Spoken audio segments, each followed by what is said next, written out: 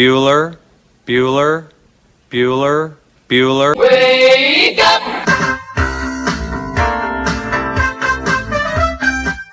Good morning! Terry Wilson, he's going to throw. Conrad! Touchdown, Kentucky! Touchdown! Kentucky! Victory! Kentucky! Like, give your fans what they want, you dinguses. She probably smokes marijuana. Bad, bad girl. Rubbish! There's buggers over here. Back outside. This is the point where he always hits it. Oh! Aaron Harrison beyond belief. We did it. We beat those British We beat bastards. the British. Suck it, Cornwallis. 10 kids. You're basically pregnant for 20 years. Pregnant or breastfeeding. Just wild. Like, that sounds exhausting. Potheads. What an adorable bunch of people. Woodson from the gun, play fake, step it up. He's throwing deep down the near sideline. He's got Johnson. 20, 10, 5, touchdown, Kentucky! Jesus, Rash, get it together. Yeah, right. It's game day. Come on. Welcome to Kentucky Roll Call with Walker and Roush.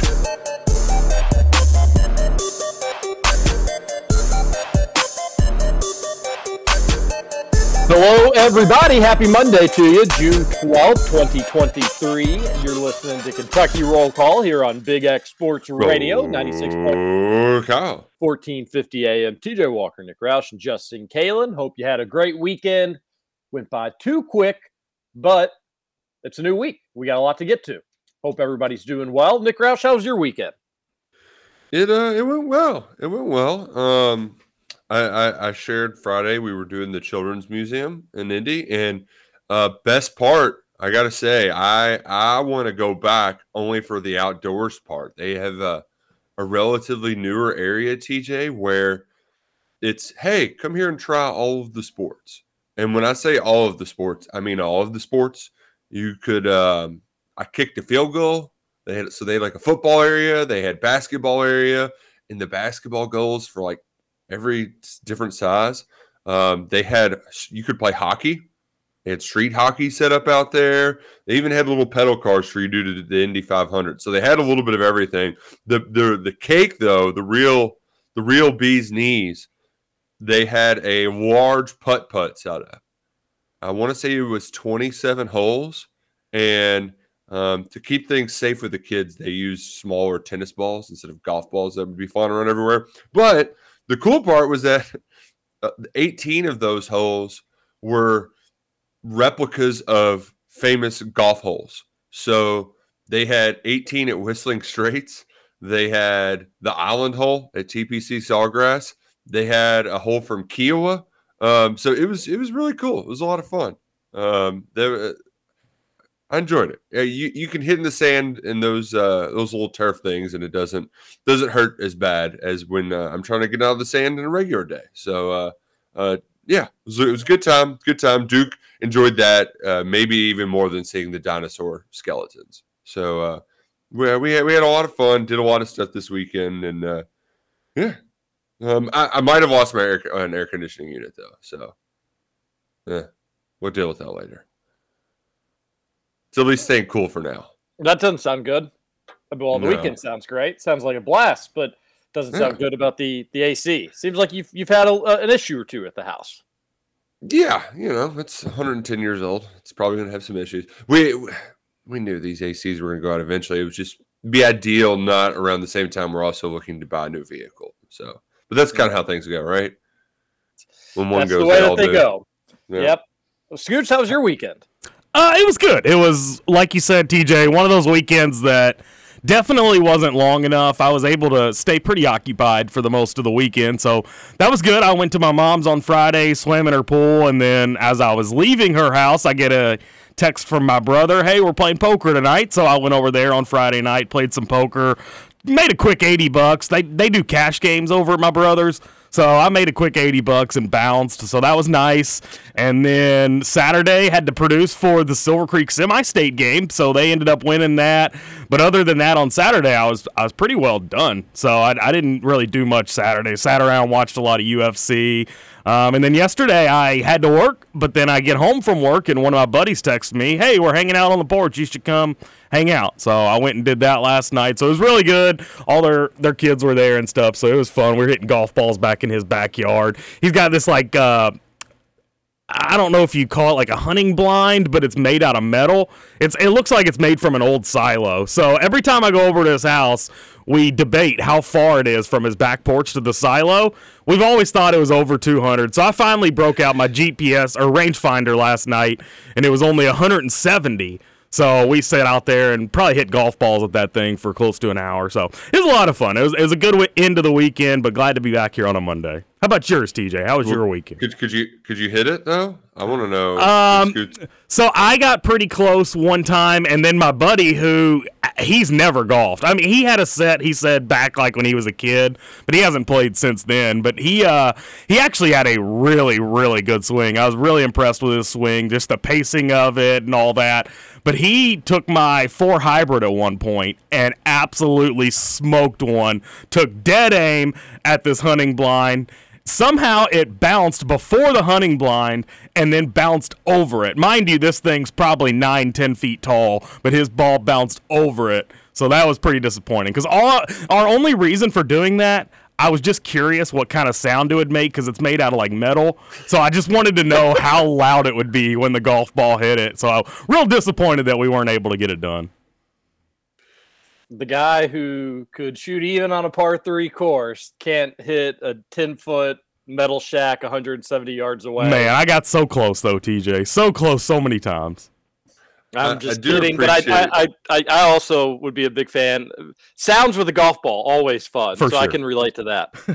I just love that this all comes back to, man, I just want to hit that big box with the ball.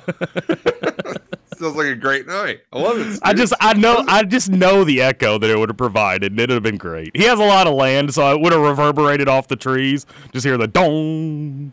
It would have been great. Would have been fun. Well, it gives y'all something to aim for next time. For sure. My weekend was great. Went by too quickly. Was able to golf on Friday. The weather was awesome. Was able to finally try those little, they're not push carts because you're not pushing, but you have that little thing to your belt line and it just follows you around carrying your bag like a robot. I was finally able to use one of those things. Total game changer. And we've talked about on the radio show before how I'm a fan of walking courses, unless it's just super hot or you're playing in the middle of the day or something, then it becomes like a health concern. But if the weather's nice, I'm gonna want to walk. Doesn't mean I always do. If everybody else in the group is riding, I'm not going to be the person that's going to make them wait on me. But I enjoy walking.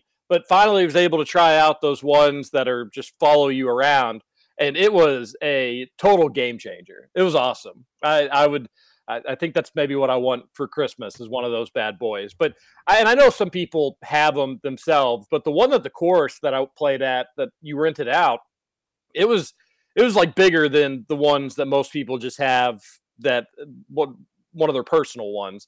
This one had like a little cooler on it. It had a little compartment. You could put stuff. Obviously, you could put your clubs on it. And if you have no idea what I'm talking about, it's just like a little robot. Think of like a bigger size Roomba. It has 3 wheels, little tricycle setup, 1 in the front, 2 in the back. And you clip this thing to your belt and it knows to stay about like 3 feet away from you for the most part. And as you walk, it just follows. If you zig, it zigs with you. It'll zag with you if you zag. And I just never really thought that like pushing the cart would make a huge difference. I understood it probably makes some difference, especially going up hills. But like, it's a cart. I'm not a weakling. Like I can push a cart easily. But I could have walked 36 with that little thing following behind you. Like I didn't feel tired at all afterwards. So that was cool. I didn't play well though, so that was less cool, but still nice day out there. Had a birdie, which that's always a good time when you get any sort of birdies. Had several birdie putts, only able to hit one of them though. And then we went out to my second favorite fancy restaurant in town on Friday night, and that was just unbelievable. Sometimes you just have these meals that feel like they're transcendent. They just take you to another place. And that was me on Friday night. Saturday was a fun day as well. We're going to talk about the baseball game. we were going to have a few people over to watch it, and people came over, and like as soon as we were getting ready, it was like, game's delayed. How long is it going to be delayed? And then shortly after, you found out that it was going to be delayed all the way to 8 o'clock. So I was like, worst baseball watch party that we've ever had. Of course, it was the first baseball watch party that we ever did have, but ended up going to Lourdes church picnic. Roush got my church picnic season started. Nice. And right there off Breckenridge and St. Matthews, and saw one to that picnic before. It's nice. Yeah, it's a nice setup. We've gone to fish there. Yeah, the time that I went, it's not too congested. Kind of feel like you can, wiggle around a little bit. And I like that the bounce houses are the new, have replaced the terrifying rides that just look like they're going to fall apart in any given moment.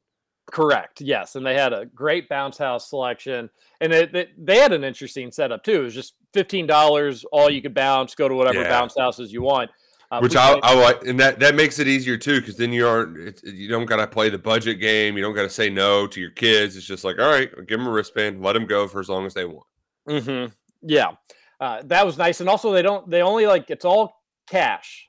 It's like even when you're gambling, it wasn't like chips or anything like that. It was just put your cash on the table. That feels even more fun. They had $1 minimums in blackjack, which is what a treat. That's great for folks. I don't know if I'd do that if I was running a church picnic, because if you were playing and again, you're not trying to make a killing. I wouldn't have like $5 minimums either. I think I'd have probably maybe $2 minimums, but you could play $1 hands for 3 hours and lose like $6, Roush, and be like, hey, this was fun. I came out pretty good there. But that was fun, all cash there, and then ran into one Mike Rutherford out there. So he's not in the Big X Lottery Club. He seldomly comes around the Christmas parties. So anytime you do get to see him, I got to be sure to talk his ear off. Seldomly, try never. Never comes to the Christmas parties. He never comes to the Christmas parties. But I did kind of feel bad. I was like, I did see him, and I was like, oh man, there's some stuff I want to chat about just with the radio station. And I don't think he was like, oh no, I don't want to have this conversation, but it did turn into like a longer conversation. So I did feel a little bit bad about that. But it was good seeing him. It was good seeing him. Good hearing some of his Trevor stories. He's got his own. He's been doing radio long enough with Trevor. Now he's got his own collection of Trevor stories. So that was really fun. Great to see him. It does feel like if you, it's not AA, but similarly, if you've done radio with Trevor Kelsey, we're all in the same company. We're all. It's like a fraternity. It's like a fraternity. Yeah. Yeah.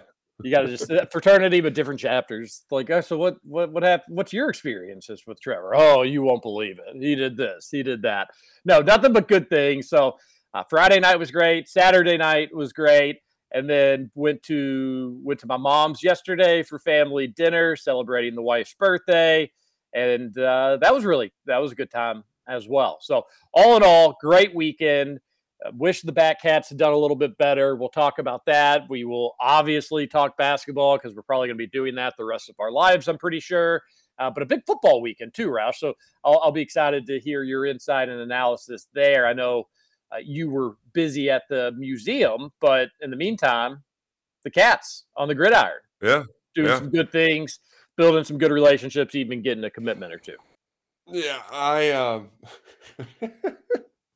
it's just it's so funny how this always works out, because going into the weekend, I had 3 or 4 guys on commitment watch. And so I try to be prepared, try to write some things in advance. And of course, on Sunday that they're also having a camp in Lexington. So Luckett's at the camp. He's watching Tucker Caddis, Josh's little brother, who's pretty badass offensive lineman. He's working out. Tim Couch's kid, Chase Couch, is working out up there. And so I'm kind of keeping my head on a swivel for things while he's up at camp. And he says, you know what? I got this. You're good. Going back to the bar to work right now. We should be fine. No sooner as he leaves the bar, kid commits, and it's the one kid that I don't know much about. I didn't pre-write anything about. It's like, this would be just my luck.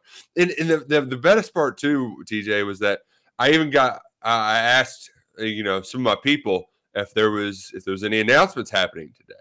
And I got a coming soon, which that makes you think that, like, you know, it's they're going to be happening. Did not get names. And so, next time I need to get the names, because instead of it being one of the people I was prepared for, maybe a Covington Catholic tight end Willie Rodriguez, or maybe a Youngstown edge rusher Brian Robinson, it was Antoine Smith, who he comes from an athletic family, plays at Westlake in Atlanta, Georgia, which that's a huge high school. That's one of the bigger high schools in Atlanta. He starts at edge for him. I think they're going to ultimately move him back to linebacker, kind of in between. And he's also a track star. He's like sub-11 second times in 100 meter, has some good 200 meter times. So really good athlete. His older brother played at Duke. A nice get, the first out-of-state commitment for the Cats in this recruiting cycle. But I was just kind of, I was really hoping that we were going to get the big guys, but I understand that, you know, they want to have their big sort of announcement type deals. And it just I don't want to say makes you nervous, but the door is open. The door is still left open for a couple of those guys. And I was also disappointed too, TJ, that they were a handful of them. I think it was Robinson, Rodriguez, and Boley went to KS Bar. They were going to watch the baseball game up there. There was going to be a big crowd. It was going to be a rowdy atmosphere. That was going to do a good job of, you know, they were going to get their round of applause, right? Freaking Jay Johnson and LSU. Saboteurs. Sabotage.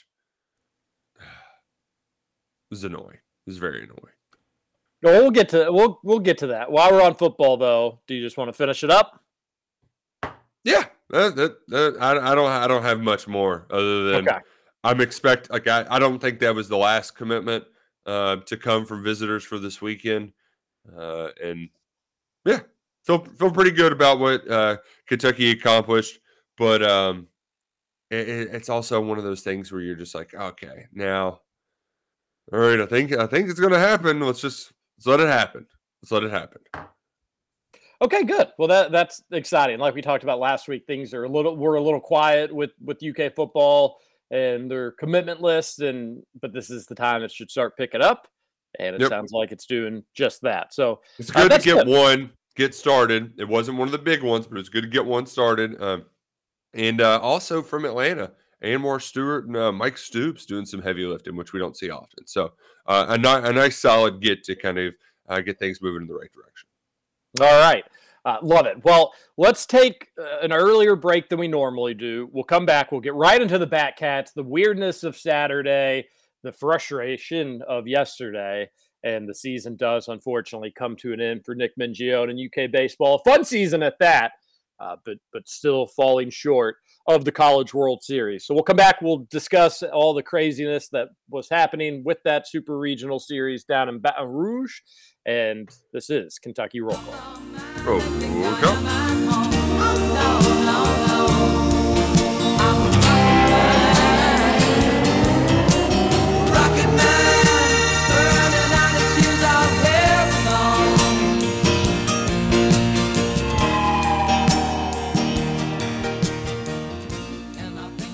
Dexter says, Nick Richards got his first career NBA start on Monday. 12 hours before, Trevor asked, what's he up to nowadays? Gosh, still can't even admit how wrong he was in that discussion. He was definitely not looking for y'all to say that he was in the NBA. Welcome back to Kentucky Roll Call. I was talking about that specific moment, that game, that one season. He was I was saying he could be as good. No. Scramble mode.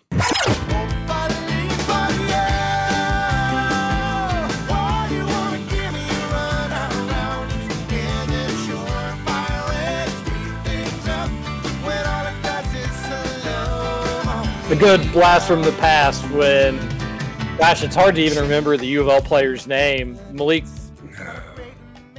Williams? Yeah. Correct.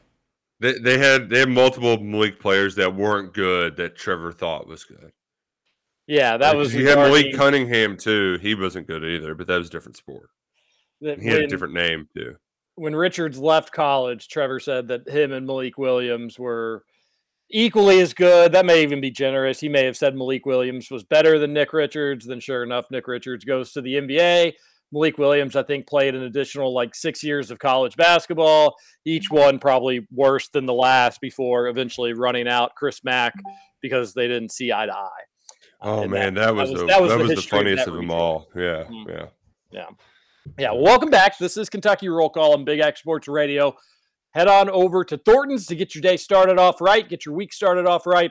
Fresh fruit, delicious breakfast sandwiches, and each and every day you can get yourself a ginormous donut that is cooked and made fresh daily at Thornton's. They've got drinks. You can get 89 cents fountain drink. That's going to give you 32 ounces at Thornton's, which is a significant amount of ounces for that low of a price. Everything at Thornton's is made to be affordable, help you out, and get your day started off right. And Refresher and Rewards members save money at the pump each and every day. All you got to do is punch in your number. It's super easy. And then you can see 3 cents, 5 cents, even 10 cents off a gallon at Thornton's. And we want to hear from you on the Thornton's text line. I did take it among myself to do the Thornton's text line, just finish it on Friday. Otherwise, we'd probably be into Wednesday still reading text from today. So I just figured it'd be good to get those out of the way, take care of that, and then we start fresh for a new week. So that's where we find ourselves today. If you sent it in Saturday or Sunday, we'll still get to those today. But if it came in before about 3 p.m. on Friday, we finished it on the text line. And then the video got taken down, which when I'm paying for Twitter, I don't expect that kind of stuff. So I don't know what happened there, but I really just honestly don't care so much either. But I think people that were a part of it had a good time. It was fun. Weather was beautiful. I was out on the back deck just reading the Thornton's text line. So that was nice. So thanks everybody that texted in. Keep them coming today. And remember, if you text them in, we'll read them. Just sometimes it may be in a Twitter space at a random time. Let's talk back. Speaking of random times. Yeah, I was walking around the neighborhood with a box fan on my shoulder. It's like, what's this notification I got from TJ? Join my space. Is like, I don't know if this is gonna work right now. Because you had a box fan on your shoulder. Yeah, they were having a yard sale down the street, and I saw a box fan out while I was running around the neighborhood, and so decided to grab it. But Duke, sometimes he just likes going wherever. I just follow him. Okay, you sure we don't want to go back to your house? Play something? No, let's go this way. And so I just had a box fan on my shoulder, just walking around down the street. Something else. Happy Friday. Scoot says he would have joined the Twitter space, but he was passed out by the pool. I was. Confirmed. Man, that sounds so amazing. A Friday afternoon nap by a pool. It was great. It was great. So good. Man, that's the big question is did you fall asleep within 2 minutes of laying down? Actually, it was probably under a minute. It was coming. It was quick. I remember. So my mom and stepdad were going to my nephew's baseball game that night, and I remember my mom going inside, and she was like, "Oh, Dave's gonna be home soon." And next thing I know is I hear like, "Hey, you sleeping?" And I looked up, and I was like, "I was. What's up?" But yeah, it was quick. It was nice. What the hell's Dave's problem? Can't let a dude sleep? Well, so I had texted him before he got home. So it was his choice. Mom said he could do whatever he wanted. So I just wanted to let him know. I was like, hey, I'm going to be here hanging out. If you'd rather do that than go to the game. Well, they had to go to the pool store before the game and pick up some sand. So he just wanted to let me know that he's got to go with her. And I was like, cool, you could have just left and not ever said anything. But that's fine. I'll fall back asleep. And I did. And under 2 minutes, again. That was a topic of conversation among people this weekend to me, Scoots, was everybody is so intrigued by you, and you are quite the character, but nobody's buying that you can just snap your fingers, say, all right, it's lights out, and 2 minutes later you fall asleep. I mean, that's fine. Nobody has to believe me. This is between me and my bed, and that's fine. But fun little sidebar. I was telling Gil this weekend, I was like, hey, when we get you on the radio, it's going to be a lot of fun. Roush said it might be one of our highest rated shows.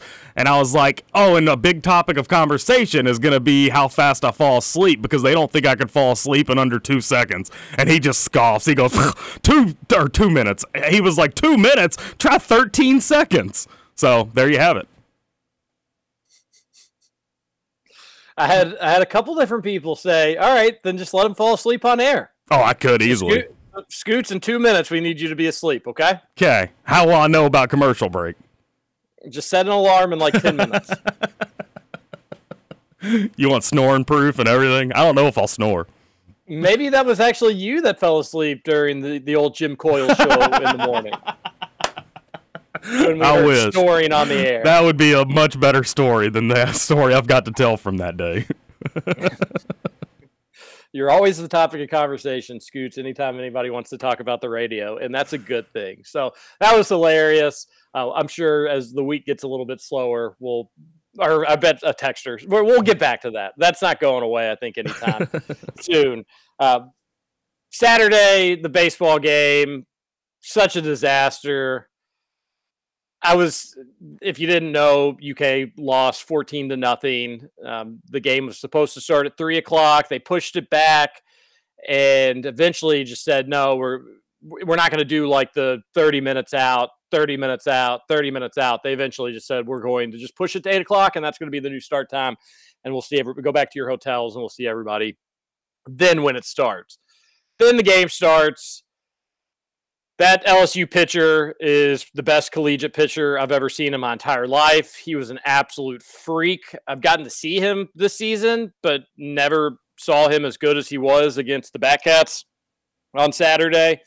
And then after the game, I was anxious to see, is Nick Mingione just going to lay into the NCAA or into LSU about the delays? And it was clear what LSU was doing. They didn't want Skeens to go out there, start pitching, and then a delay come, and then boom, he gets pulled because he threw 2 innings, and then there was an hour-and-a-half lightning delay. His arm had stiffened up at that point, and you wasted him. They didn't want to waste their ace pitcher, and they wanted to make sure that if he started, that there wasn't going to be storms that were going to take him out of the game or delay the game or pause the game. So LSU, and I don't know how they got the NCAA to agree to this, they eventually just said, we're going to push it back way late. Like, we're going to do it where storms are completely and totally out of the forecast, and we're not going to have to worry about the game getting stopped and delayed and started and stopped and delayed and all that stuff. And they got away with it. There was like no lightning it looked like a beautiful day. You'd get pictures and updates at the ballpark throughout the day, and people would just be like, this is insane. There's nothing going on here. You had weather people in Kentucky saying there's not lightning within a 55-mile radius, but yet you had people down at LSU saying there was lightning within a 10-mile radius. So somebody along the way was like lying or misinformed. And LSU pulled one over on Kentucky and got away with it. And there's nothing really, Kentucky couldn't go out there and bat against nothing. It probably would have had same results in terms of getting hits and scoring runs, but they had to just follow what LSU had told them. And so the game got delayed. I was curious to see, like I said, if Nick Mingione was going to lay into them or not. And he didn't. He took the high road, said all the mature things that I probably wouldn't say in a situation like that. And I was impressed by it, Roush, at first. And then I thought back to it, and I was like, well, his hands were probably tied to that 14-0 beatdown. Like, you couldn't lose 14-0 and then come out and, whine about the start time and stuff like that. Because while he was unstoppable and it was a little, you would have liked to not have to go against him if the rain was willing to cooperate and they had played the games, but he wasn't the reason LSU put up 14 runs. He wasn't the reason that they were hitting a home run every time you looked up. It was a beatdown. So I don't think Nick Mingione really had a choice to whine about it or say anything about it. It just, you had to kind of just take that one on the chin. And that's exactly how it unfolded on Saturday night. The part that was most annoying though was that it was all for out of precaution. And then they kicked it down the road just for it to rain whenever they had the planned start time, right? And there was a comment from Jay Johnson, their head coach, on Friday, who said, yeah, the NCAA rep and I, we're on the same page, and we can't have what happened last week and happen again. So basically, he had the NCAA guy in his back pocket to do his bidding for him. And it's complete bullcrap. It's complete bullcrap because they should have been playing Saturday afternoon. They should have. No ifs, ands, or buts about it. It's ridiculous. I mean, it was a dumb time to start the game just to begin with, like 2 o'clock locally in one of the hottest parts of the country. But the weather was fine then. That's when you decided that you were going to start it. That seems like at the time that you should have started it. But he was that pitcher was absolutely nutty. Yeah, I hated that it was coming at UK's expense, but he was fun to watch. It also you hated that they used Zach Lee in that moment too. Yeah, I didn't understand that either. Because I remember very specifically having this conversation the last time they played LSU, and it was their first Thursday, Friday, Saturday series, and instead of pitching their normal Friday guy, they fed somebody else to the dogs, for the lack of a better term. And you know what? It kind of worked, right? They used Lee the next day, and they won. And then in Game 3, it was close right there down to the wire, and that's what it felt like on Sunday. Right? Like it felt like it was down to the wire. And the part that was frustrating, TJ, I was very upset when, Kentucky, they get a home run, first inning. You're like, oh, Cats are up. Okay, let's go. And then they get 2 guys on, and you think, oh, man, this would be great if you could get a nice 2-0, 3-0 lead here. This would be beautiful. Instead, I think they end up striking out the side. And then the meatball, the big, fat, juicy meatball they tossed out there to give up a 3-run bomb. That was calling for a high fastball, high and outside, and then it just never got high, nor did it get outside. That was just a layup for them to smash out of the park. And that guy that hit it too, that guy was a big meatball. He just, line drive over right field to go down 4-1.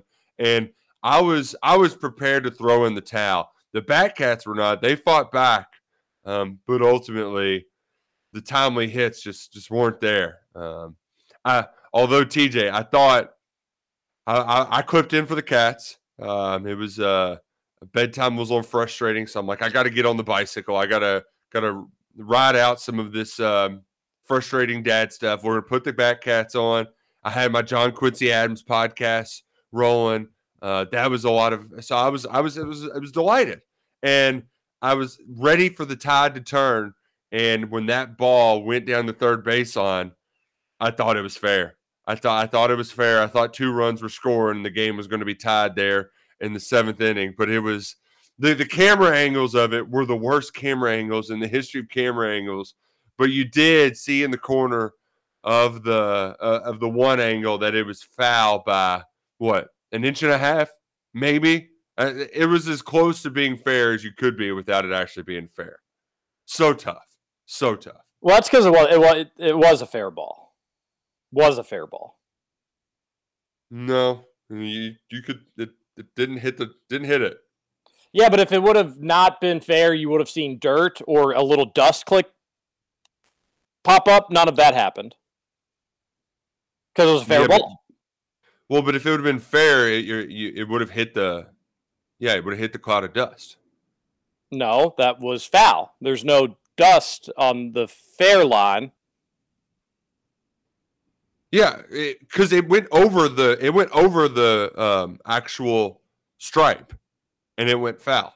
And where did the ball land? In the dirt out there where the pitchers were throwing, or did it hit in the grass? There's grass. There was still grass on the other side of that, correct? No, it was dirt.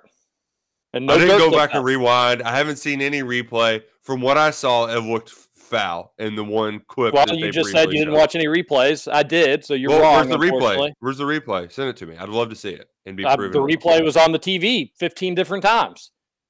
No, they showed it like twice. Was it on Twitter anywhere? Is it online? No, it was on the replay of the broadcast. Several times. Fair ball. If they call that fair in real time, they're definitely not overturning it. They call it foul. They should call all of these fair in real time and then replay review. Like if you have replay review, why don't you use it? Because you can't overturn a foul ball call. You can overturn a fair ball call. They can overturn it. It would have just been a ground rule. They would have just called it a double. Really? Is that? That's why they reviewed it. Like, what do you think they're reviewing? Just for poops and gigs? just to like I don't see. even Just remember them reviewing it. it was as close as it could be, but if it had been foul, like it means it would have hit dirt, and there was no indication it hit any dirt because nothing kicked up. It was close though, and maybe it was. It was on one of the angles. The UK pitcher that's warming up, calling it fair, is just standing totally in the way, so you don't get to see where it lands from that angle. And then the other angles were just kind of too far away to see exactly from a depth perception standpoint where it hit or where it didn't hit. But nothing kicked up. That just like that, and so many other things on Sunday last night just made it seem like, gosh, luck is not in UK's favor. It makes you wonder, this isn't meant to be for so many different reasons. But then on the flip side, you had just some insane defensive plays by UK baseball to keep them in it, keep them within striking distance. And then it was 3-5. I think pretty much every inning after that, UK, until, of course, LSU scored into the ninth. But every other inning, UK had at least the tying run up at the plate, which just kind of like that game, even yesterday's game felt similar to the Saturday game during the regular season in Baton Rouge, where it was like, I think Kentucky is playing better than LSU, but the score is not indicating it. And that's frustrating. I think Kentucky played just as well, if not better than LSU yesterday. It's just all the breaks went to LSU. All of Kentucky's homers were solo shots. It's like, no, why can't one of these happen when you got a few people on the bases? And then even still in the 6th and the 7th and the 8th inning, especially in the 8th inning, UK's threatening, and you're feeling like all the momentum's with LSU, but then you had to remind yourself that like UK can tie it up with one swing of the bat here. And then you have the foul ball thing that would have had a decent chance to tie the game up potentially. I was fist pumping. I just assumed that the guy on second was already home. Like that easily would have scored 2 runs, and you'd have a double with a man on second with 2 outs. You could have scored some more. Easy. On top of and then even still, it's like, all right, they call the ball foul fair. Whatever they had called on the field was probably going to stand because you just didn't have the best angles to prove it one way or another. And then they call a bogus strike 3 call at the dude's knees and inside. Oh, God. And instead, Roush, you could have had the bases juiced with 2 outs, would have put a lot of pressure on LSU there. And again, maybe one swing of the bat, you're not talking about just tying. You're talking about taking a 2-run lead at that point, potentially. But then, unfortunately, I thought Nick Mingione didn't handle the pitching situation the best way in the 9th inning. I didn't really get what the logic was there. And then LSU adds more than just a couple insurance runs there to really kind of put the game out of reach at that point. But it was just woulda, coulda, shoulda there for the longest time for the Batcats. And I just kept thinking to myself, like, Kentucky's outclassed from a talent standpoint in this series. That was pretty evident. That was pretty evident on Saturday. Just like, LSU, these guys, these are a bunch of future pros. Where UK baseball will have a few, I'm sure, but not quite to the degree that LSU does. I was just thinking to myself, all right, who cares about the talent? Just find a way to steal this game, and then hell, go into Monday, and you never know what can happen in that sort of game. And I do feel like the Batcats were close to doing that, but close, no cigar. Season comes to an end. A much more fun season than any of us were anticipating. You have seasons like this, and again, Kentucky Proud Park is going to be packed. You're going to get a lot more people, casual fans, just following along throughout the baseball season. I still like Nick Mingione's obviously earned another year, rightfully so. Probably has earned 2 more years, or maybe even more than that, in Mitch Barnhart's book. But we need more of this. We need more seasons like this.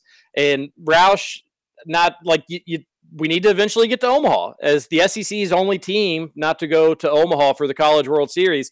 That's got to change. That's a bad piece of history with UK baseball, and that needs to change sooner rather than later.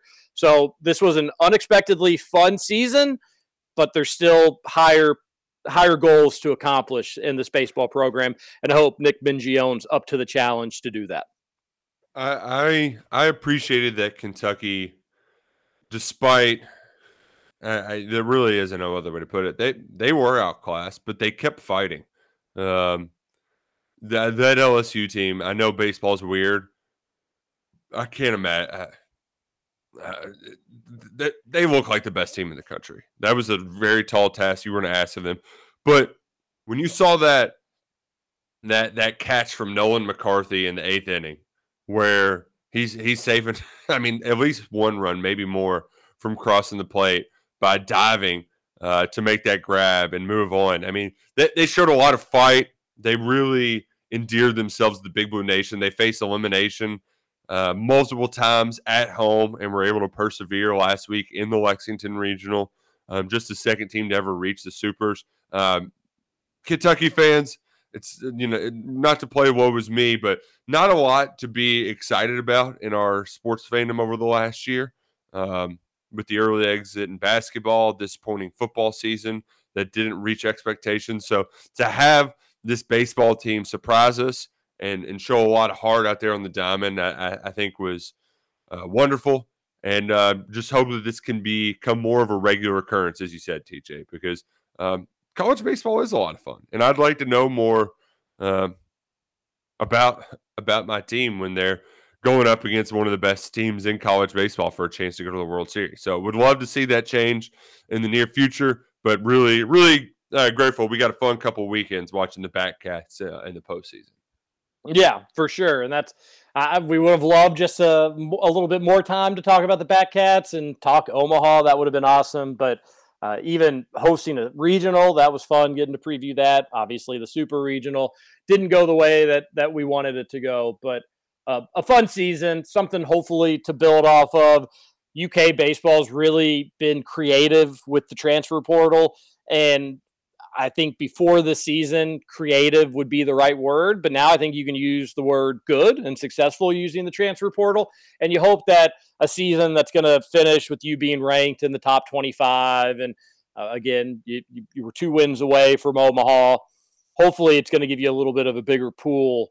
More people are going to say, all right, well, this is a program that's not taking on water anymore. They've righted the ship, and this is I want to join it. I want to be a part of it, because it seems like if Nick Mingione gets his guy, if he finds the right person to come within the program and buy into the things that he wants to buy in, they're going to get better. They're going to develop, and I think that hopefully after this season, the talent pool will upgrade a little bit in that regard. So.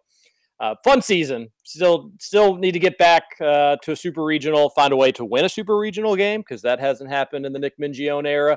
But that being said, going to Super Regionals is not something that happened before the Nick Mingione era. So win some Super Regional games, eventually get to Omaha, be able to say that every SEC team's been, and I'll be a happy Batcats fan. But it was a fun season, and they'll get back at it in February, folks. Jeez. Yeah. No, It'll be a little fall. It'll be a little fall ball. They do summer too, not as individuals. Those guys will go to a New England league or something like that, and they'll play baseball. Year-round sport, never stops. I really need to just get back on the right track and have Tennessee lose tonight. They're down at Southern Miss. They lost game 1, battled back in game 2. Tennessee, suck it. Go lose. Go lose. That was a chippy game. I watched a little bit of it yesterday. It's been really chippy between Tennessee and Southern Miss, and just some of the celebrations after big plays, the back and forth, the chirping between pitchers and batters in that series. It's been fun to watch. But yes, I'm right there with you. What was the final of that business, Golden Eagles? What was the final of that Alabama Wake Forest game yesterday? Last I looked, it was 22-5.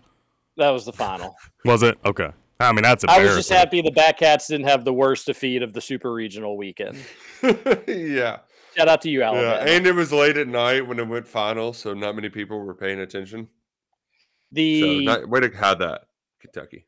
Yeah, that's spot on. It was well after. I think it was 12:45 or something when the game was finally over. The one positive from delaying that game all day. Mm-hmm.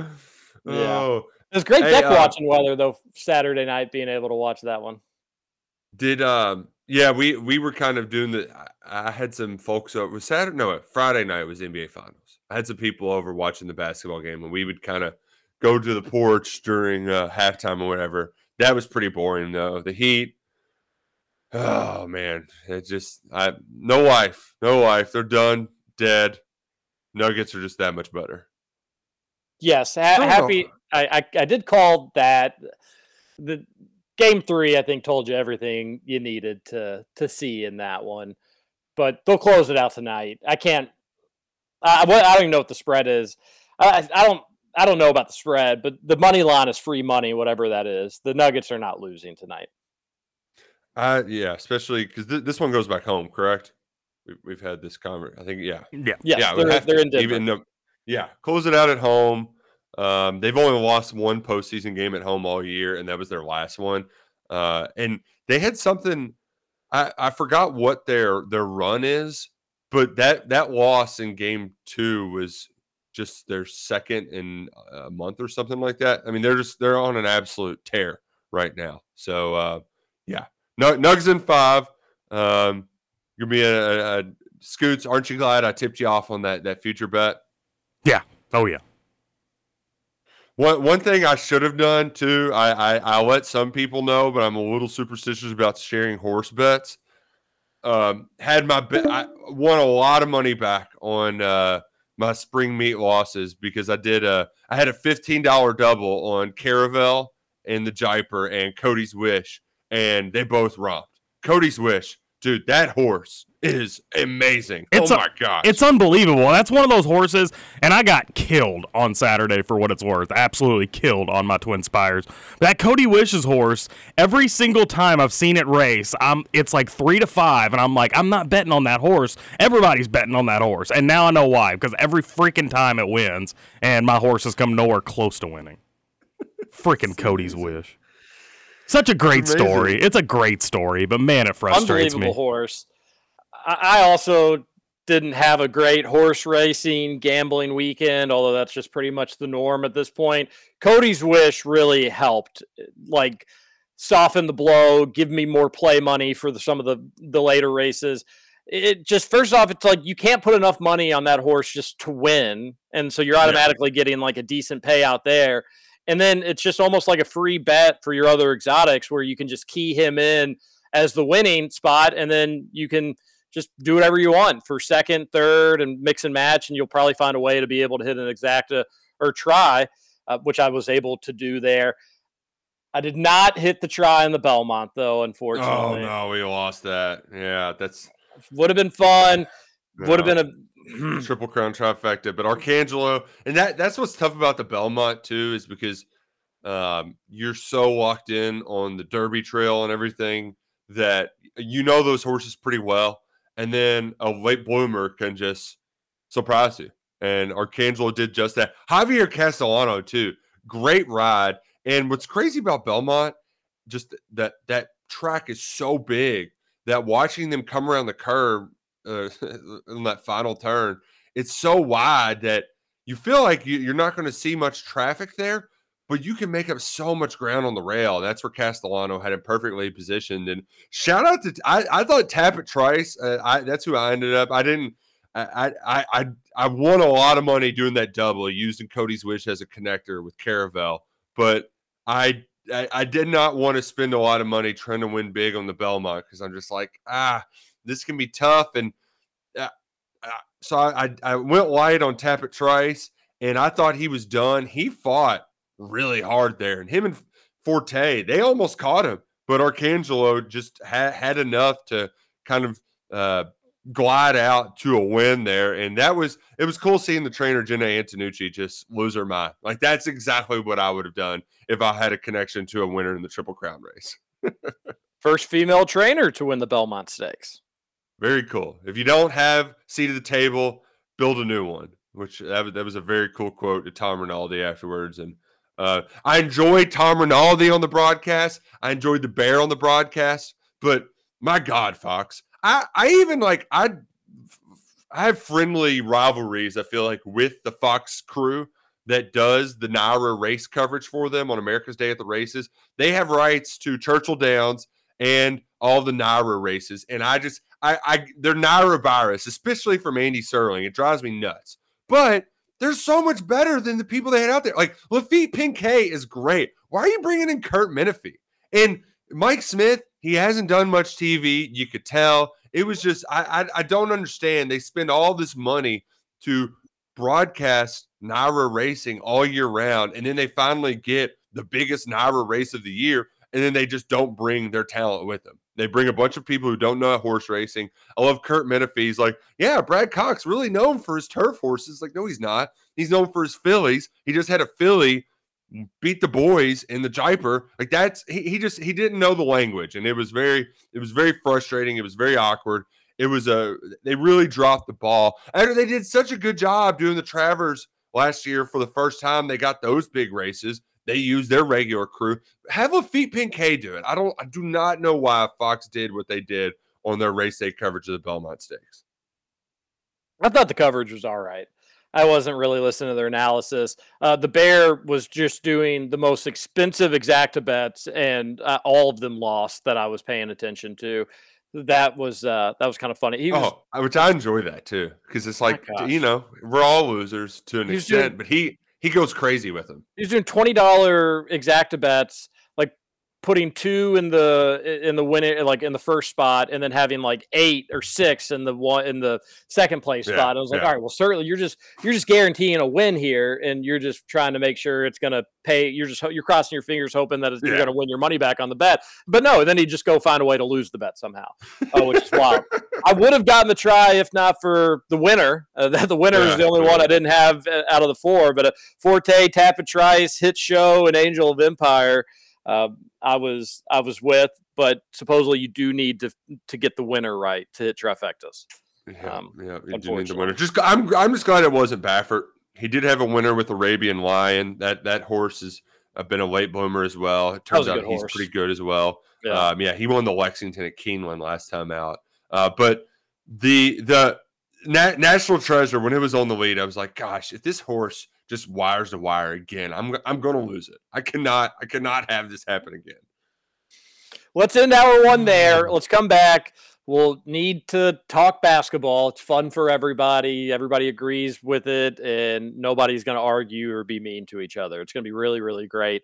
And then we need to get to the Thornton's text line as well. You had like a national media feud regarding Calipari last night on the old Twitter. That was great. Which that was great. We'll definitely be bringing that up. And whatever you have got, like I mentioned, on the Thornton's text line, text on in 502-414-1450. This is Kentucky Roll Call on Big X Sports Radio.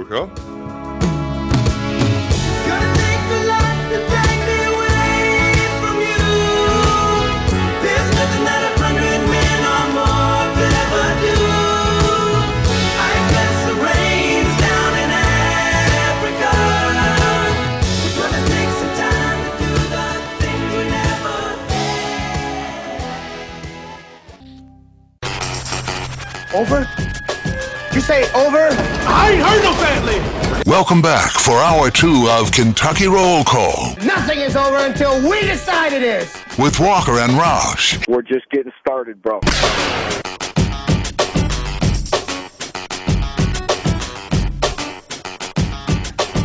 Welcome back. Hour number 2, Kentucky Roll Call here on Big X Sports Radio. 96.1 FM. 1450 AM. TJ Walker, Nick Roush, and Justin Kalen on your Monday morning. Hope your week is off to a great start, and I hope this week goes as quickly as last week did for those that don't like working throughout the week, like pretty much everybody else. An easy way to break up the week is by getting out there and hitting the links with your 2023 Big X Sports Radio golf card. As Scoot said last week, we are critically low in terms of supply. Father's Day always will be a big seller with these golf cards. This year, no different. We had somebody reached out and direct messaged me yesterday and said that they were getting the Big X Sports Radio golf card. That's great. Good to hear. You're probably one of the ones getting one of the last remaining. And I think he's getting it for his dad, if I'm not mistaken. Going to be able to play at Old Capitol Golf Club, Elk Run, Valley View, Wooded View, Christmas Lake in Santa Claus, Indiana, and Park Mammoth, one of the nicest courses in all of Kentucky. You will be playing all those courses for under $25 a round, cart included, and under $25 a round at some of these places is an incredible deal. It's a good deal at all the places, but especially if you're getting to play one of the nicest courses in Kentucky in Park Mammoth. And we'll be at Park Mammoth in just 9 days. Not this Wednesday, the following Wednesday. We'll be down there. We're going to play. Get your tee times. We're going to be teeing off around 8:15 local time. And so, again, it's Central Time Zone down there. We're going to do the radio show. Then we're going to play some golf. I've been seeing people post pictures of Park Mammoth ever really since you had Rand Paul tweet about him last week. Course looks absolutely immaculate. I cannot wait to go out there and play. And we'd love to see you out there, especially if you've got the Big X Sports Radio golf card. That'd be a good time to go get that bad boy punched. In 9 days, we'll be down there playing some golf. You can go to bigxsportsradio.com to get your golf card today or call 812-725-1457. And by the way, TJ, you said critically low. By my count, there are only 3 left. So get on it. Get on it in a hurry. 3 left? Wow. That's wild. Wow, yeah, those are going to be gone by hump day for sure, if not by probably the end of today. Always a possibility they run out by the end of this show, possibly. So if you're thinking about it, getting that as a gift for Father's Day, you're going to want to solidify it, jump on it. And Roush, looks like the Cats are going to get a basketball commitment here soon enough. Classic KRC curse. Jordan Burks is announcing at 9 a.m. And when I saw that news, it made me very angry because he's just announcing the same way he was going to announce last Wednesday. So I don't really know what the holdup was. We don't know what the holdup is. We thought that there was a possibility by the time we did the show this morning that UK could have several new commitments, but 0 new commitments is where it currently stands right now. Not really sure. Joey Hart, we haven't heard anything with him. Then Somto Cyrell, it seems like he's just like a part of the team at this point, but still no official word. Like he was at like the basketball camps. He was like helping do stuff at the basketball camps on an official he got visit. a crystal ball from Branham. But that's the thing is I was like, well, maybe he's waiting for Monday and he'll do something with Somto Cyrell. And that just doesn't appear to be the case. Yeah, that's what I'm talking about. So is Somto. Well, but the you know what I mean? That Burks was going to delay to do something with Cyrell, but instead he's doing his commitment the same way he was going to do it a week ago. Yeah. So I'm confused. Yeah, it's strange. But it does still seem like it's going to be good news on all those fronts for UK. Although the Hart, I haven't heard an update there just one way or another. But Somto Cyrell, Burks, it sounds like they're going to be Cats. Burks is committing right when we get off the air. Classic KRC curse, 9 o'clock. I was able to watch more tape on all these guys over the weekend just to get a better idea of what to be expecting or not to be expecting. Burks is going to be a player for UK this year. He's going to get serious minutes, and he's going to get an opportunity, I think, to show his ability to score. His shot is not the prettiest thing I've ever seen. I don't think you're probably going to be seeing him be one of UK's better three-point shooters, but he's going to be a fun piece. He's kind of slippery in terms of how he can score, uses his length to his advantage, and he's crafty, just using all the buzzwords to describe a score. But it is true. It does apply to him. He's going to be a player for UK. Hopefully not one of UK's better players. If that's the case, then not going to be a very good season, I don't think. But as like a role guy, he's going to benefit if defenses are more locked in on some other guys. If he's an afterthought, he's going to make some teams pay. And he's a player that I think at other places, because it doesn't always happen at UK, although it does more than people want to give it credit for, this would be somebody that I think like as a sophomore could be all conference anywhere if he were to stick around that long. Junior year, he could be one of the better scorers in college basketball. I really do feel that. Again, just going off tapes, other people have seen this guy a lot more than I have. But it'll be a nice piece to add, I think, this late in the game.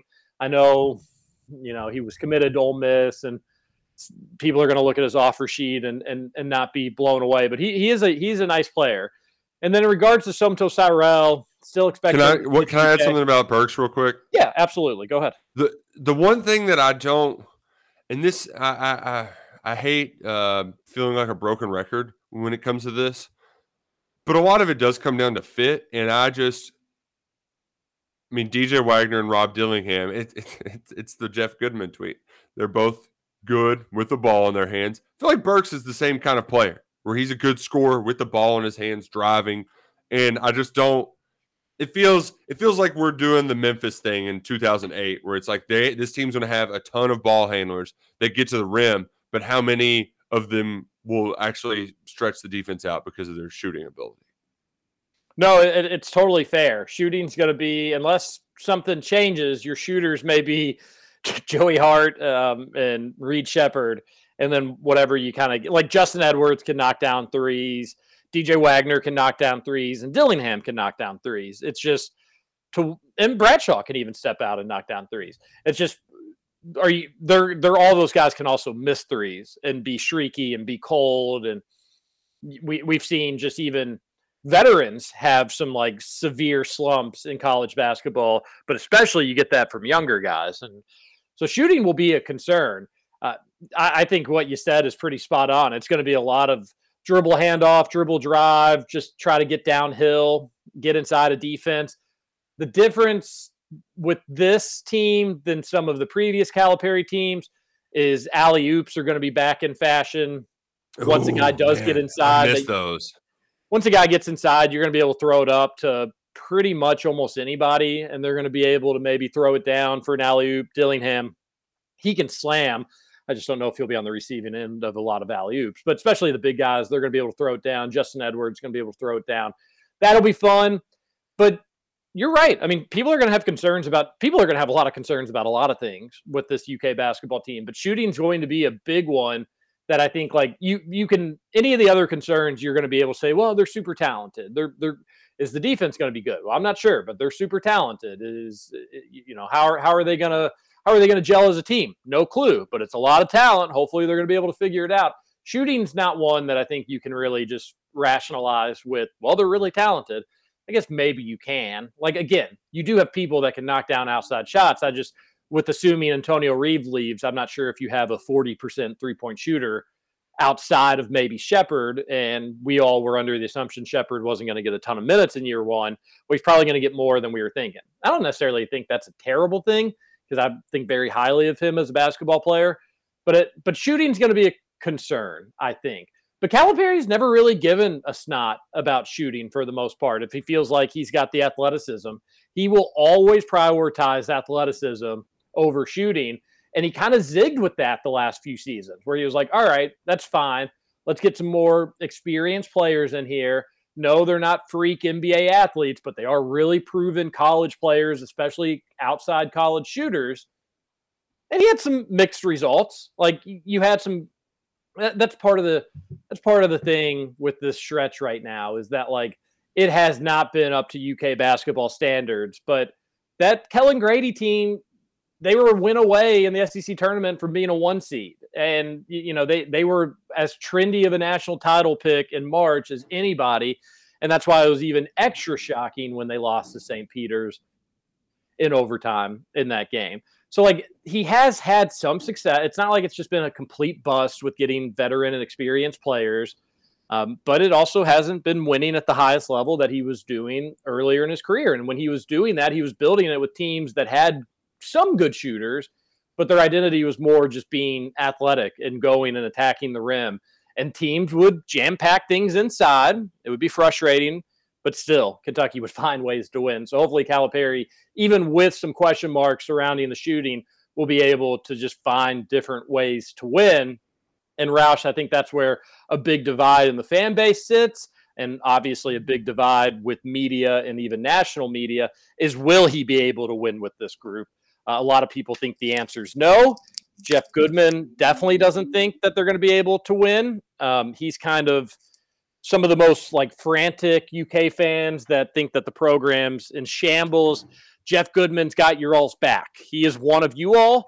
He also thinks the program is in total and complete disarray where things stand right now. But Roush, fear not. If you're not one of the doom and gloomers, Seth Greenberg says everything's fine. Calipari is going to find ways to figure things out. This is like Mr. Heat Miser and the opposite end of the spectrum here. Oh man! But both kind of doing the same dance if you think about it. Man, it is funny, and the Greenberg situation too, that seemingly came out of left field. And so I just wonder how that all transpired, how he got to that point to just decide he's going to go to war for John Calipari on Sunday. But we all know that him and Cal are pals, right? Like whenever ESPN needs a sit-down interview, Greenberg's the one to do it. Whenever he's got fantasy camp, Greenberg's coming into town. Like we all know the angle he's going to take. My favorite tweet of them all, though, TJ, was the one where he said that you only need 8 players to win a title anyway, so it doesn't matter. And it's like, well, yeah, but remember all the times that Kentucky had one of their significant contributors get hurt in a crucial moment over the last, I don't know, 2-3 years. So maybe more players would have helped. I don't know. Just a thought. And sure. And on the flip side, the UK national title team was really 7 deep, maybe 8, but really it was 7 deep.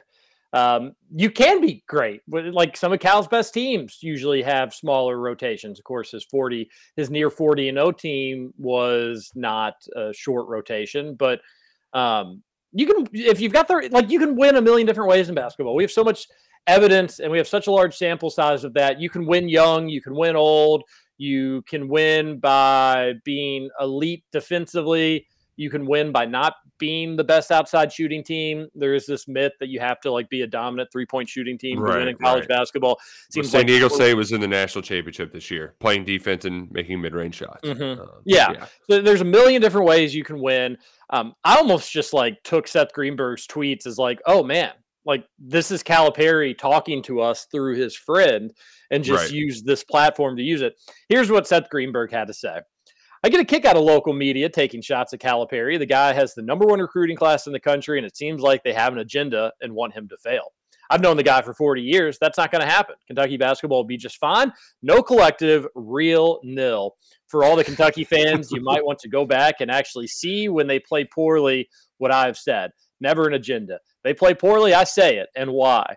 See, when you don't have an agenda like others, it's easy. COVID year, Kentucky had no shot, no team building, no extra individual practices, learning how to compete. Same thing as Duke that year. Impossible program that year. They relied on freshmen. The loss to the year after, brutal, just a fact. And then he said, what you said, believe me, they won't have 7 players for what it's worth. You need 8 contributing guys and a few developing guys. And he responded. That was a response tweet there talking about the lack of players. But there was his overall thought if you didn't see what Seth Greenberg had to say about the current state of UK basketball.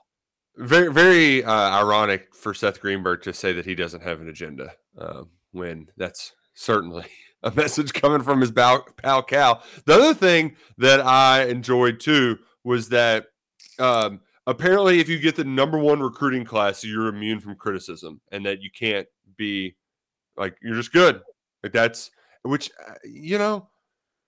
that's kind of the norm here, right? And you know what? Even with #1 recruiting class, now I if they were 1 or 2 over the last 5 years, whatever it might be, that doesn't just guarantee postseason success, which Kentucky has not had that much as of late. So you can still have valid criticisms while having the #1 recruiting class in the country, because that guarantees nothing.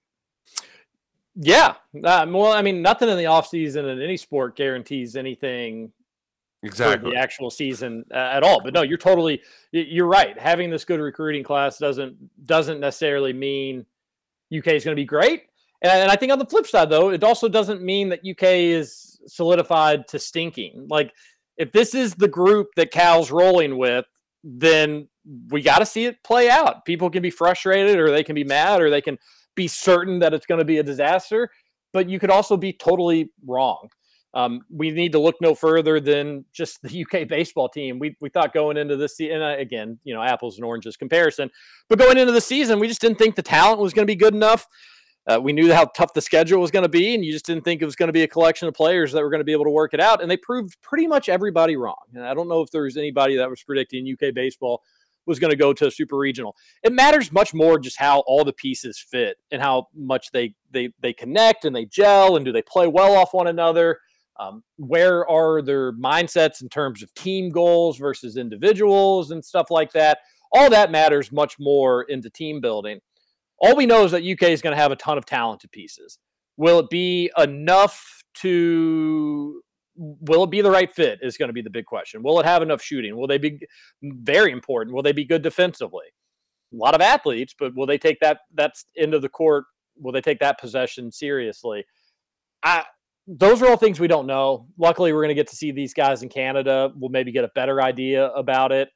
But we just don't know. Seth Greenberg doesn't know. We don't know. Nobody really knows. But it is a ton of talent. But Cal messed up this offseason. Like, all these things can be true, and it doesn't necessarily have to make you a hater. Right. But like, and have some sort of agenda. But Arthur Kaluma goes to Creighton 2 days after he says he's going to visit Kentucky. That's just weird. Well, like, Cal's just failed this offseason. And again, doesn't mean the season's going to be a complete and total disaster. But where the failure comes in, it's twofold for me. One, they just weren't able to convince people to come play with these freshmen. And I get that could be a hard sell. I get why that could be a little challenging for this coaching staff. Here's all these star freshmen expected to go to the NBA, and you're not going to the NBA unless you get playing time, maybe unless you're starting. They're all expecting that. I get that. But they weren't able to convince anybody, not even players on their own roster, people that like you've built relationships over the years in some instances. They weren't even able to convince them that, like, no, you're going to get minutes. I don't know if they just didn't want to flat out lie to them or if other influences just spoke louder than they did. Whatever it was, they failed. Bringing players in to play with these freshmen, they failed to accomplish that. Bringing veteran players, I should say, because they're going to get some other freshmen to come in and play with the freshmen, but they weren't able to get that. And that's different in the Calipari era. This has never happened. Now, this specific example, I mean, every year is different, so you've probably never had a sample quite like this, but they just weren't able to do it. And then secondly, that's weird in its own right. And the reason I never thought that it would happen is because I thought UK's nil situation would just be good enough to be able to say, you know what, I don't care what Kansas State's telling you. I don't care what they're saying. You know what, you may come in here, and if you're not good enough, you're not going to play. Like, we're going to put it bluntly to you. If these freshmen are better than you, we're not going to play you just for funsies and pat you on the butt and say, well, gee golly, you gave us a chance, so it's your last year, and we're going to be a worse team and put you in the game. I just thought UK would be able to say, that's a possibility that you're going to come here and get played over by these freshmen if you're not up to snuff. But you're going to be compensated so well. You're going to be on the bench making hundreds of thousands of dollars. Wouldn't you I thought the money would just make it too tough for people to say no.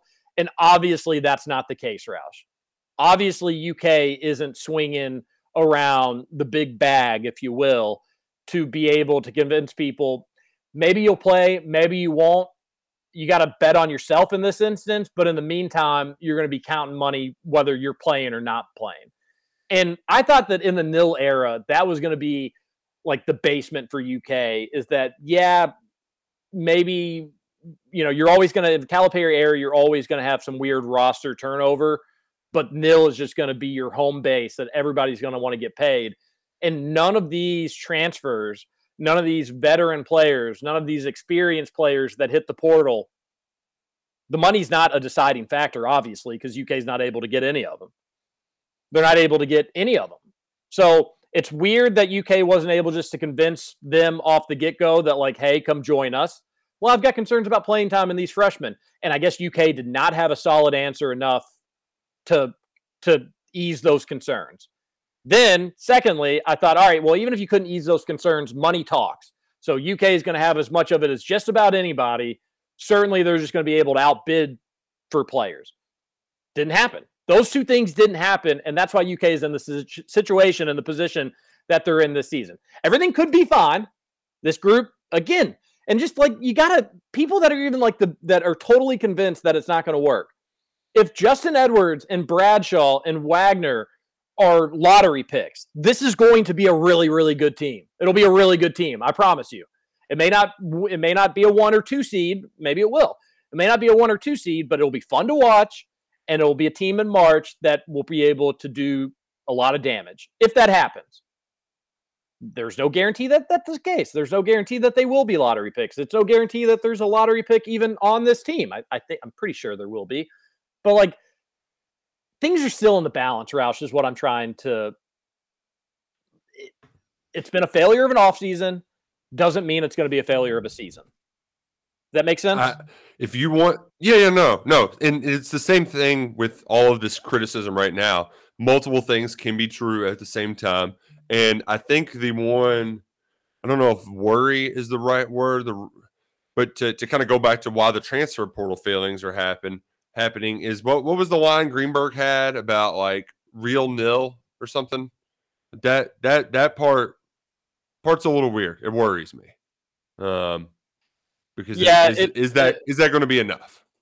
It's not. I mean, it's just not. Like, again, at default, and let's just jump ahead here in the text line briefly. Kirby, what's up, Kirby? Always great to hear from you. He says, was watching One Not Done yesterday. Cal has been telling people you have to earn it and nothing promised his whole career. Hard to imagine that's changed. It doesn't seem like mid-level transfers looking for guarantees would like that play. And that's supposedly what Arthur Kaluma had. Kansas State guaranteed him a starting spot, X amount of minutes. Boom. That's all I needed to hear. I'm ready to rock and roll. It's not Cal's MO to do that stuff. Again, I wish he'd be a little bit more flexible on hush-hush playing the game behind closed doors. I think he probably does a little bit more than those quotes in those shows and his quotes and interviews would seem to lead on. But it brings me back to point number 2. Like, whether or not you're getting the playing time guarantee that you want to hear, and I get it. Like, if these guys only getting 1 year of college basketball left don't want to do it sitting on the bench, I just figured, hey, you're going to get a fair shake. Come here, compete, and see how it works out for you. But if it doesn't, I still just figured the nil would be so good. And you're right. That little caveat came directly from Cal Roush via Seth Greenberg. No collective real nil. Well, I'd love to hear their definition of real nil. Because we're ending up with nil this offseason. Nothing. Zilch. Hey, I see what you did there. That's pretty good. So again, I'm not in like complete panic mode. Everybody needs to cry and whine and everything's going to be terrible. Calipari needs to pack his bags tomorrow. But this offseason, UK messed up or didn't go as planned. There's no debating that. It could still be a really fun team. Yep. That's where I'm at. It'll be really fun. I mean, that's where I'm at. But if it's not, that's why I've just never taken these off seasons for granted, Roush. And luckily, we have a large enough sample size to do in KRCs during summer times, where like there has been panic. Losing to St. Peter's didn't make for the most fun following off season, and understandably so. But like when you had that excitement that UK was going to be a top 10 team going into the following season, whether it came to fruition or not, that isn't nothing. Like having Summers being excited and talking about the pieces and the fits, those were fun. We haven't gotten that this summer just because it's been miss after miss after miss after miss. So I haven't taken those for granted, but this year is not one of them. It's not one of them. But again, DJ Wagner's that dude.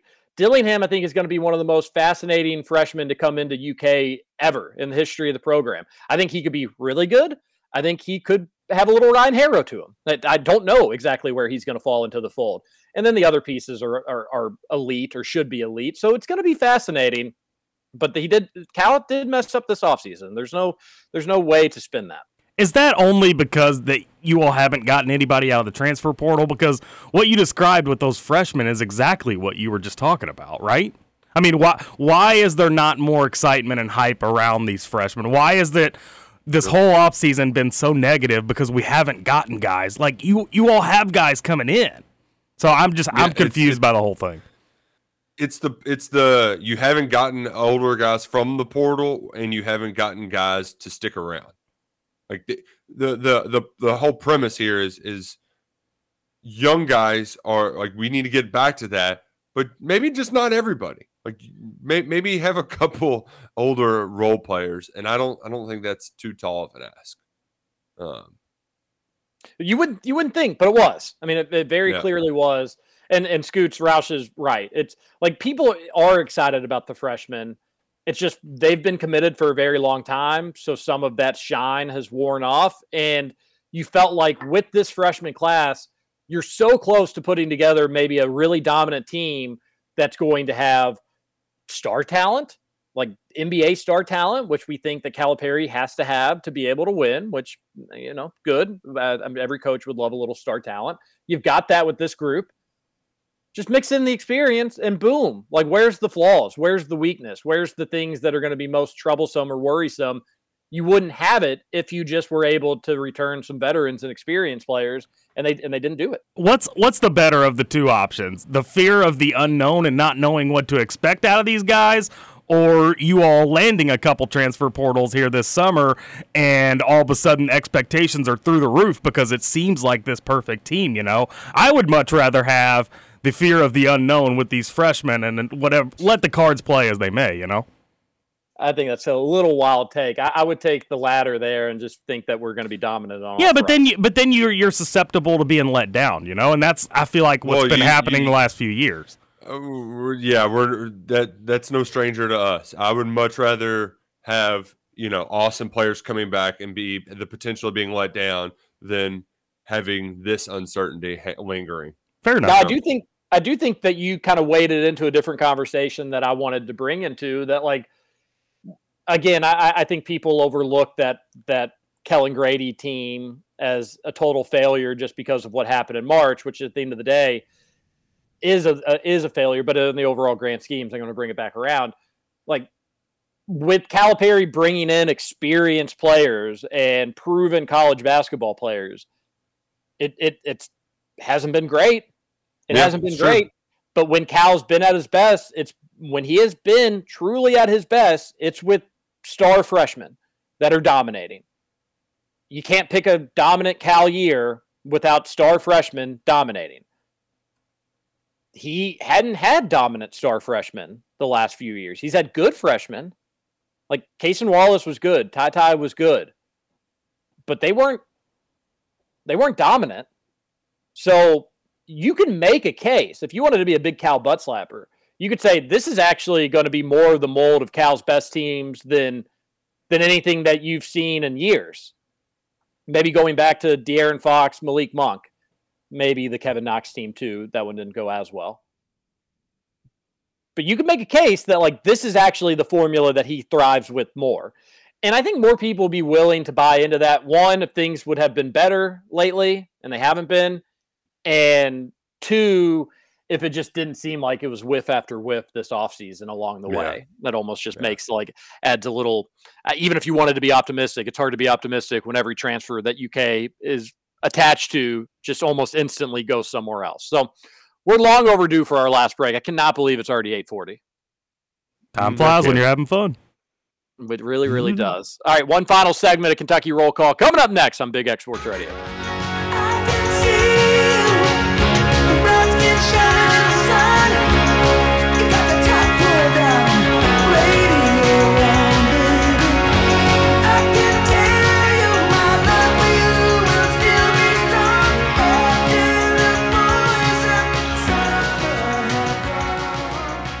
Welcome to Kentucky Roll Call. Wait for it. With Walker and Roush. Yes, y'all. Yes, y'all. Who got the vibe? It's the tribe, y'all. Tribe, y'all. Live, y'all. Live, y'all. Inside, outside, come around. Who's that? Brown. Some may I say. Wow, it's almost like Scoots was reading my brain, reading my text messages, coming back for one final segment of Kentucky Roll Call. Because I got a text saying, are we going after Jordan Brown from Lafayette? Familiar name for UK fans that have followed recruiting for a while. Jordan Brown was at Nevada. He's been mentioned with Kentucky for a little bit. He averaged 19 and 8 at Lafayette. I would be shocked if he came to UK. I'd love it. It'd be great. But another part of that whole conversation we just had is that, like, there is truth to some of these players. It's like, what's Jordan Brown's fit? Is he playing over Aaron Bradshaw at the 4? No. Could he play the 5 and Ugo slides out of the way? No. Maybe I would be open to competition, but I would see why that would maybe not be the most appealing destination, which brings me back to the whole point is that I just figured number 2, aka Nil, would be able to convince people like that. All right, even if I am only playing 24 minutes a game, I'm getting more money by double than what I would be at some of these other places. And that just doesn't seem to be happening, unfortunately. So I'd love Jordan Brown, but the same as a Keishad Johnson, same with Arthur Kaluma. I bet they probably look at the fit and they're just like, I'm a bench player. I want to play somewhere. Yeah. Yeah, like I'm a bench player with the way the roster's set up right now. And you'd hope that UK would be able to convince them otherwise, but they haven't. And you'd hope Nil would be able to convince them otherwise, but it hasn't. So the same holding patterns. And that's the issue. Is it's not like there's not one position that UK could be like, no, you are the guy. Come on in and be it. UK seems covered at the 1. They seem probably covered at the 2, and we really wish that would have been Antonio Reeves, but it won't be. They seem covered at the 3. They seem covered at the 4, and they seem covered at the 5. So they're in a weird little holding pattern right now. We didn't get to bring up the other side of our conversation, Roush, which was Jeff Goodman calling out Seth Greenberg for holding Cal's water, which I'll be brief here. Jeff Goodman, you saying anybody else is holding anybody's water. Look at the mirror, you so clown. Nobody holds more water. You're Camel when it comes to holding water, buddy.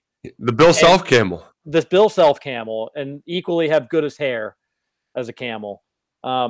That's hilarious. Like a little self-awareness could go a long way. Even Rob Doster was calling out people for holding people's water, which he may have been doing it sarcastically. I don't know. But that whole field of 68, your whole business is built on carrying water. You get coaches on the show and you speak very highly of them. And if coaches don't give you the time of day, then you don't. And that's what it comes down to with Calipari and these people that are coming after him. There are legit criticisms of Calipari. It's legit worrisome how this offseason has unfolded to certain degrees that we've detailed here on Kentucky Roll Call. But the people coming after him the hardest, they are doing so because they see some vulnerabilities and they're striking. And they're not doing it because they have great relationships with the guy. I can tell you that. So that was, it'd be malpractice not to mention the Jeff Goodman angle of that whole conversation from yesterday. Should we get to the Thornton's text line? We should. We absolutely should. Some good text here. Let's see. Starting with today's show. Texter says Skeens has Skeens caboose is great. Well, wasn't paying too much attention to his caboose. Oh my gosh, I bet the baseball pants are very flattering. He had legs like a tree trunk. That texter's right. He had a great. I understand. He did have a great caboose. He looked a lot like me out there. He did not. TJ, if you ever grow a mustache like that and wear what do they call those things under his hat? That guy, my gosh. If he was playing my team, I would have been so furious. He was annoying me.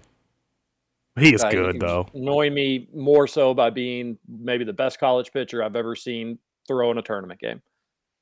We're doing weather delays with storms over 50 miles out. I don't follow baseball often, but between this and the dorm controversy, the sport is full of wimps. There is so much drama that goes on with college baseball.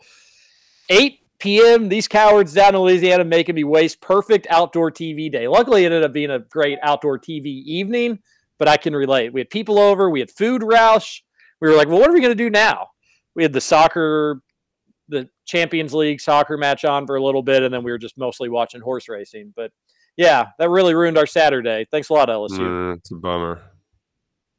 Gosh dang it, if I had social media, I'd call them, daggone LSU people, so soft, stupid scaredy cats. Play the dang game. Hope the Cats sweep now. How dare we not play in daylight to let those Looney Tunes get rowdy under the lights. Erroneous. Yeah, and the only issue is when you get smacked 14-0, you really can't probably complain too much. Yeah. To believe we're having the you can't win with freshmen conversation at 23 feels like I'm losing my mind. Well, it's college basketball very old right now. So that's why it's the case. But to that point, to say that you can't win with freshmen, it's like you can if they're really good. And really the only people that won with freshmen too were Kentucky and Duke. Mm-hmm. And did anybody else have freshmen that were good enough to win with? I mean, Carmelo and Syracuse 20 years before them all. But during that run, it really was just Kentucky and Duke. Of the one and done high. So it can be done if they're good enough. And other teams would blend in really good freshmen. I mean, Alabama last year was relatively young, Quinterly being a little bit of an exception there. But I think what most people just assume is the right blend is you star freshman talent that aren't going to be hanging around college basketball a long time, and then a few pieces of experience that have been through the ringer, kind of can teach the younger guys. And that's kind of the mold Kansas has been going through. Michigan State would have some star freshmen here or there, fewer now than back in the day. But you can, but you can also have 2020 seasons with freshmen or 2013 seasons with freshmen as well. Like, it can also go the other way. This is the most painful and frustrating baseball game I've ever watched. That was from Sean O. It was not good. Another texter says 350-something teams try to win with veterans every year, and most of them fail. And there's truth to that too. Yeah, it's true. Just have good players. If you have good players, It's going to be all right. Are these players good? We don't know. Clutch is making sure Kentucky doesn't get any transfers, so the freshmen get all the minutes. That's the problem. They own college basketball now.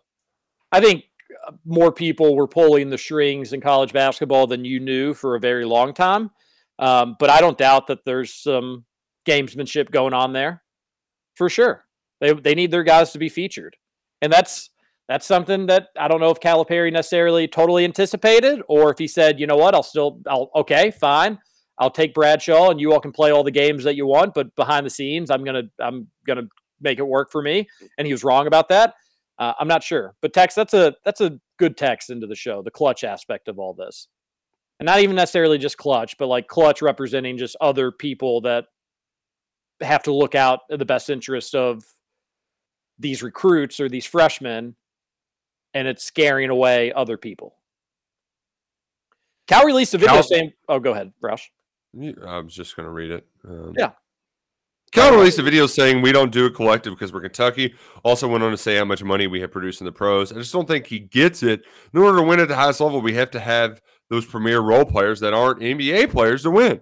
Saying that message to those type of guys will always have them saying thanks, but no thanks. I need my nil, while they just laugh and chuckle in his face. That's a good point in that. I mean, the guys who are trying to cash in on the portal, they're going to the portal because they're not good enough to be in the NBA. You know, this is when their stonks are at their highest, and they have the most value being college basketball role players, so that they need to be treated as such. I think that's the kind of mindset this texter's getting at, and I don't disagree. Honestly, what was the shadiness for by LSU? What do you think they were trying to do behind the scenes? Clearly, the whole weather ordeal was a cop-out. Just so dumb and crazy, the NCAA let it happen. They didn't want their pitcher to get going and then have to be pulled later. Like, pitchers with weather delays, depending on the length of the weather delay, it will just take out a starting pitcher because you go through your whole process, you get loose, you're ready, you're throwing, it feels good, and then you just don't throw for an hour, 2 hours, 3 hours. Your arm gets stiff, it gets tight, you can't really get back to what you were doing. So they just wanted to make sure that their star pitcher was going to get as many innings as he needed. And unfortunately, just the fact it was a blowout, we can't really even whine or complain too much about it. Yeah. Is Chick-fil-A the most well-run restaurant of all time? I swear I've never come across one bad employee at Chick-fil-A, regardless of any state. They're all elite. Well, there are no Salsaritas. 2 locations in Louisville, Middletown, and St. Matthews. That Middletown drive-through, it's Chick-fil-A. They have no idea what they could learn a thing or two from the way Salsaritas operates. And those flame-grilled meats too. I mean, nice try, Chick-fil-A. You can't keep up with Salsaritas. You know who tried really nice yesterday through inclement weather? Nick Taylor, did you all see that putt at the RBC Canadian Open in the 4th playoff hole? Incredible. Incredible. Yeah, slower day. We're probably talking about that for much longer, but that was an insane finish. And then Adam Hadwin getting tackled really made the whole clip. I didn't know he was a former Louisville golfer too, but yeah, he went to celebrate in Champagne Shower, and the security guard. They've released a slow-mo video this morning of the angle, and he just gets taken out. It's so funny. By the way, I feel. Go ahead, Scoots. Did you all see Adam Hadwin's wife roast him last week? No. So he had posted a picture of their dishwasher, and it was all a jumbled mess on the top layer. And he was like, have you all ever seen a more disorganized mess in your whole life? And she comments on the post and says, we all fall a little short on our weekend jobs, huh? It was pretty funny. I did not see that, but I'm glad you brought that up. That is funny. Oh man, that is good. Yeah, I feel a little bad for the security guard too. He was just trying to do what he thought he was supposed to be doing, and instead maybe tackled and ruined an entire golfer's career.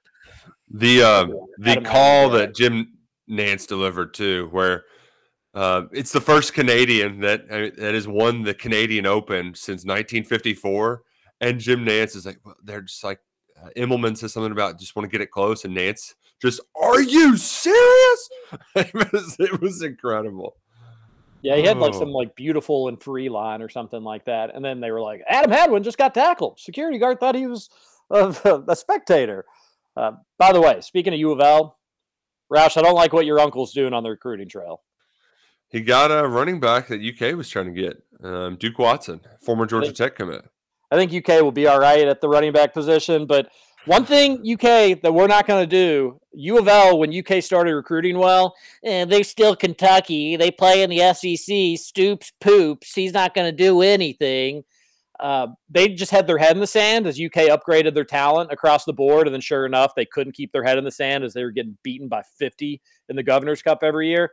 That's one thing we shouldn't do with U of L. They're recruiting really well, folks. Like this is turning into something that is going to be a thorn in our side.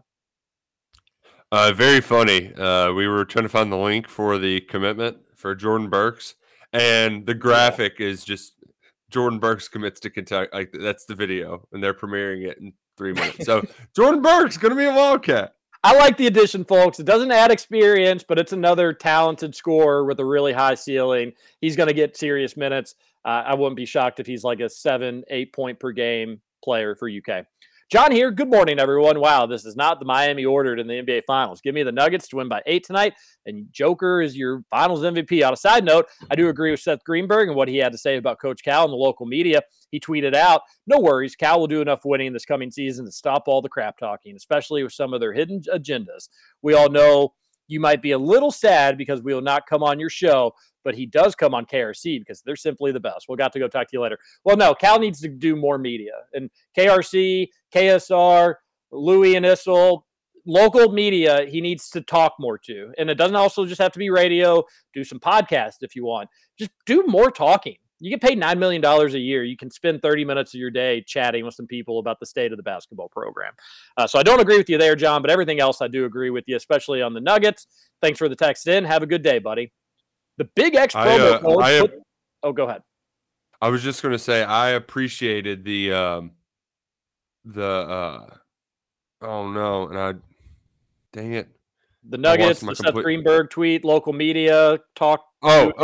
We used to have the summer camp circuit where media just got like 2 weeks of layup content, and they just don't do that anymore. Like, they're still doing the camps, but media's not there getting to know these guys or anything like that. That I don't like that. So I emailed UK about that. They said there are no media opportunities, but media can come and shoot B-roll. You know, they can shoot film. They just aren't. They can't talk to anybody.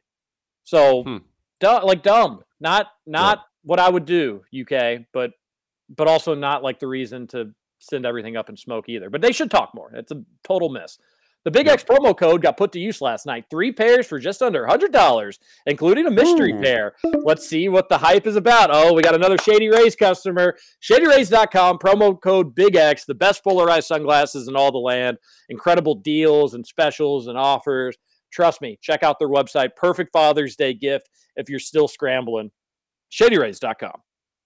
Seth has 100% got the call from Cal for damage control yesterday. Seth's tweets came out about an hour before the news missing out on Kaluma.